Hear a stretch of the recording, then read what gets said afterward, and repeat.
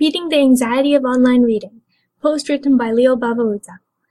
I am a big fan of online reading. I can generally do it for hours a day. But with the explosion of great blogs, online magazines, and news sources, personal development sites, social media, and more, how do you deal with the anxiety that comes with it? Anxiety often results from trying to keep up with all your reading sources, online network, etc., which have an endless stream of posts. Trying to catch up with a reading backlog that might have items that are months or even a year old. Being afraid that you're missing important or key articles or posts. Not being sure that you're reading all the best blogs and sites, or following the most important people on Twitter or Facebook. And so on. This is an extremely common form of anxiety. Take a reader, Eric, who recently wrote, I have been struggling with the problem of keeping up with all the awesome self-development websites and blogs for quite a while, and I thought I would ask you for your suggestion. The only self-development websites I am subscribed to as a regular reader include yours, Scott Young, Steve Atchison's, and Lifehacker. I have plenty more that I wanted to add to my regular list of blogs, but even with just the blogs I regularly read, I frequently have difficulty keeping up with all the excellent articles that are posted on an ongoing basis. My current wait list of articles consists of over 350 articles, among which the oldest one was written in April of last year. How do you deal with this? It's a matter of letting go and realizing you can't ever possibly read 1% of the good stuff that's out there.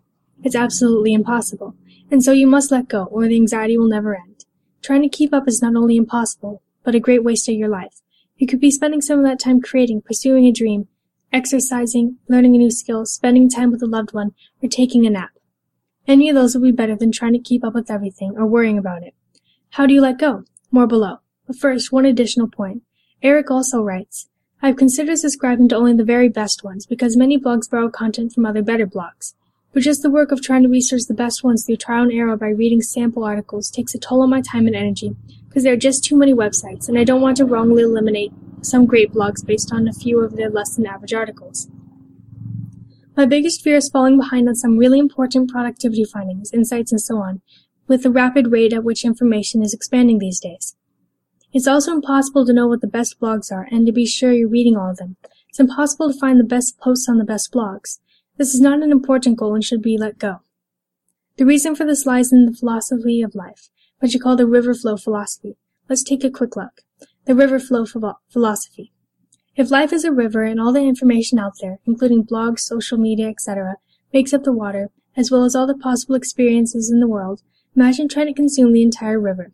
Consuming an entire river is absolutely impossible for one person, and no one would ever try. Trying to consume all information and get all experiences life like trying to consume the entire river. Impossible. Now imagine that you wanted to taste all the best drops of water in the river. How would you go about doing that? Well, you wouldn't know where the best drops were, and so you might have to sample huge amounts of water to find out. Or you could ask various fish and fishermen, and you might have different opinions, and so you could test out all their recommendations. But that could take a lifetime, and even then you wouldn't be sure you didn't miss out on the best drops of water. This is how many people approach finding the best blogs, the best books, the best movies, the best experiences in life. They try out a huge amount or read a lot of recommendations and spend a lot of time testing the recommendations. That takes an entire lifetime. And still they might have missed out. Actually, they almost certainly did. Notice the futility of all this activity. Now imagine that you let go of the goal of tasting all the best drops in the water, which isn't a necessary thing at all. What might you do instead? Try the drop of water flowing towards you at this moment and enjoy it. It might not be the best drop of water in the river, but who is it to say? Maybe it is. Maybe if you love that drop fully, it will be the best, regardless of how good other drops are. Enjoy the poster article you do read, and don't worry about the rest. Enjoy the experiences you do have, and forget about those that you don't experience. Have fun with the people you're with, and don't worry about who you're missing. Life is a flowing river, and worrying about every drop is futile. The water you're in now is the best. The art of letting go. How do you let go of all the articles you want to read but can't? How do you let go of the worry that you're missing great articles? How do you forget about your backlog? Wipe the slate clean. Every day, you're not adding to a new list on a whiteboard, those you've read and those you will have to read. But instead, you're starting on a clean whiteboard. This clean board is empty of what you've already done, but also empty of what you still need to accomplish.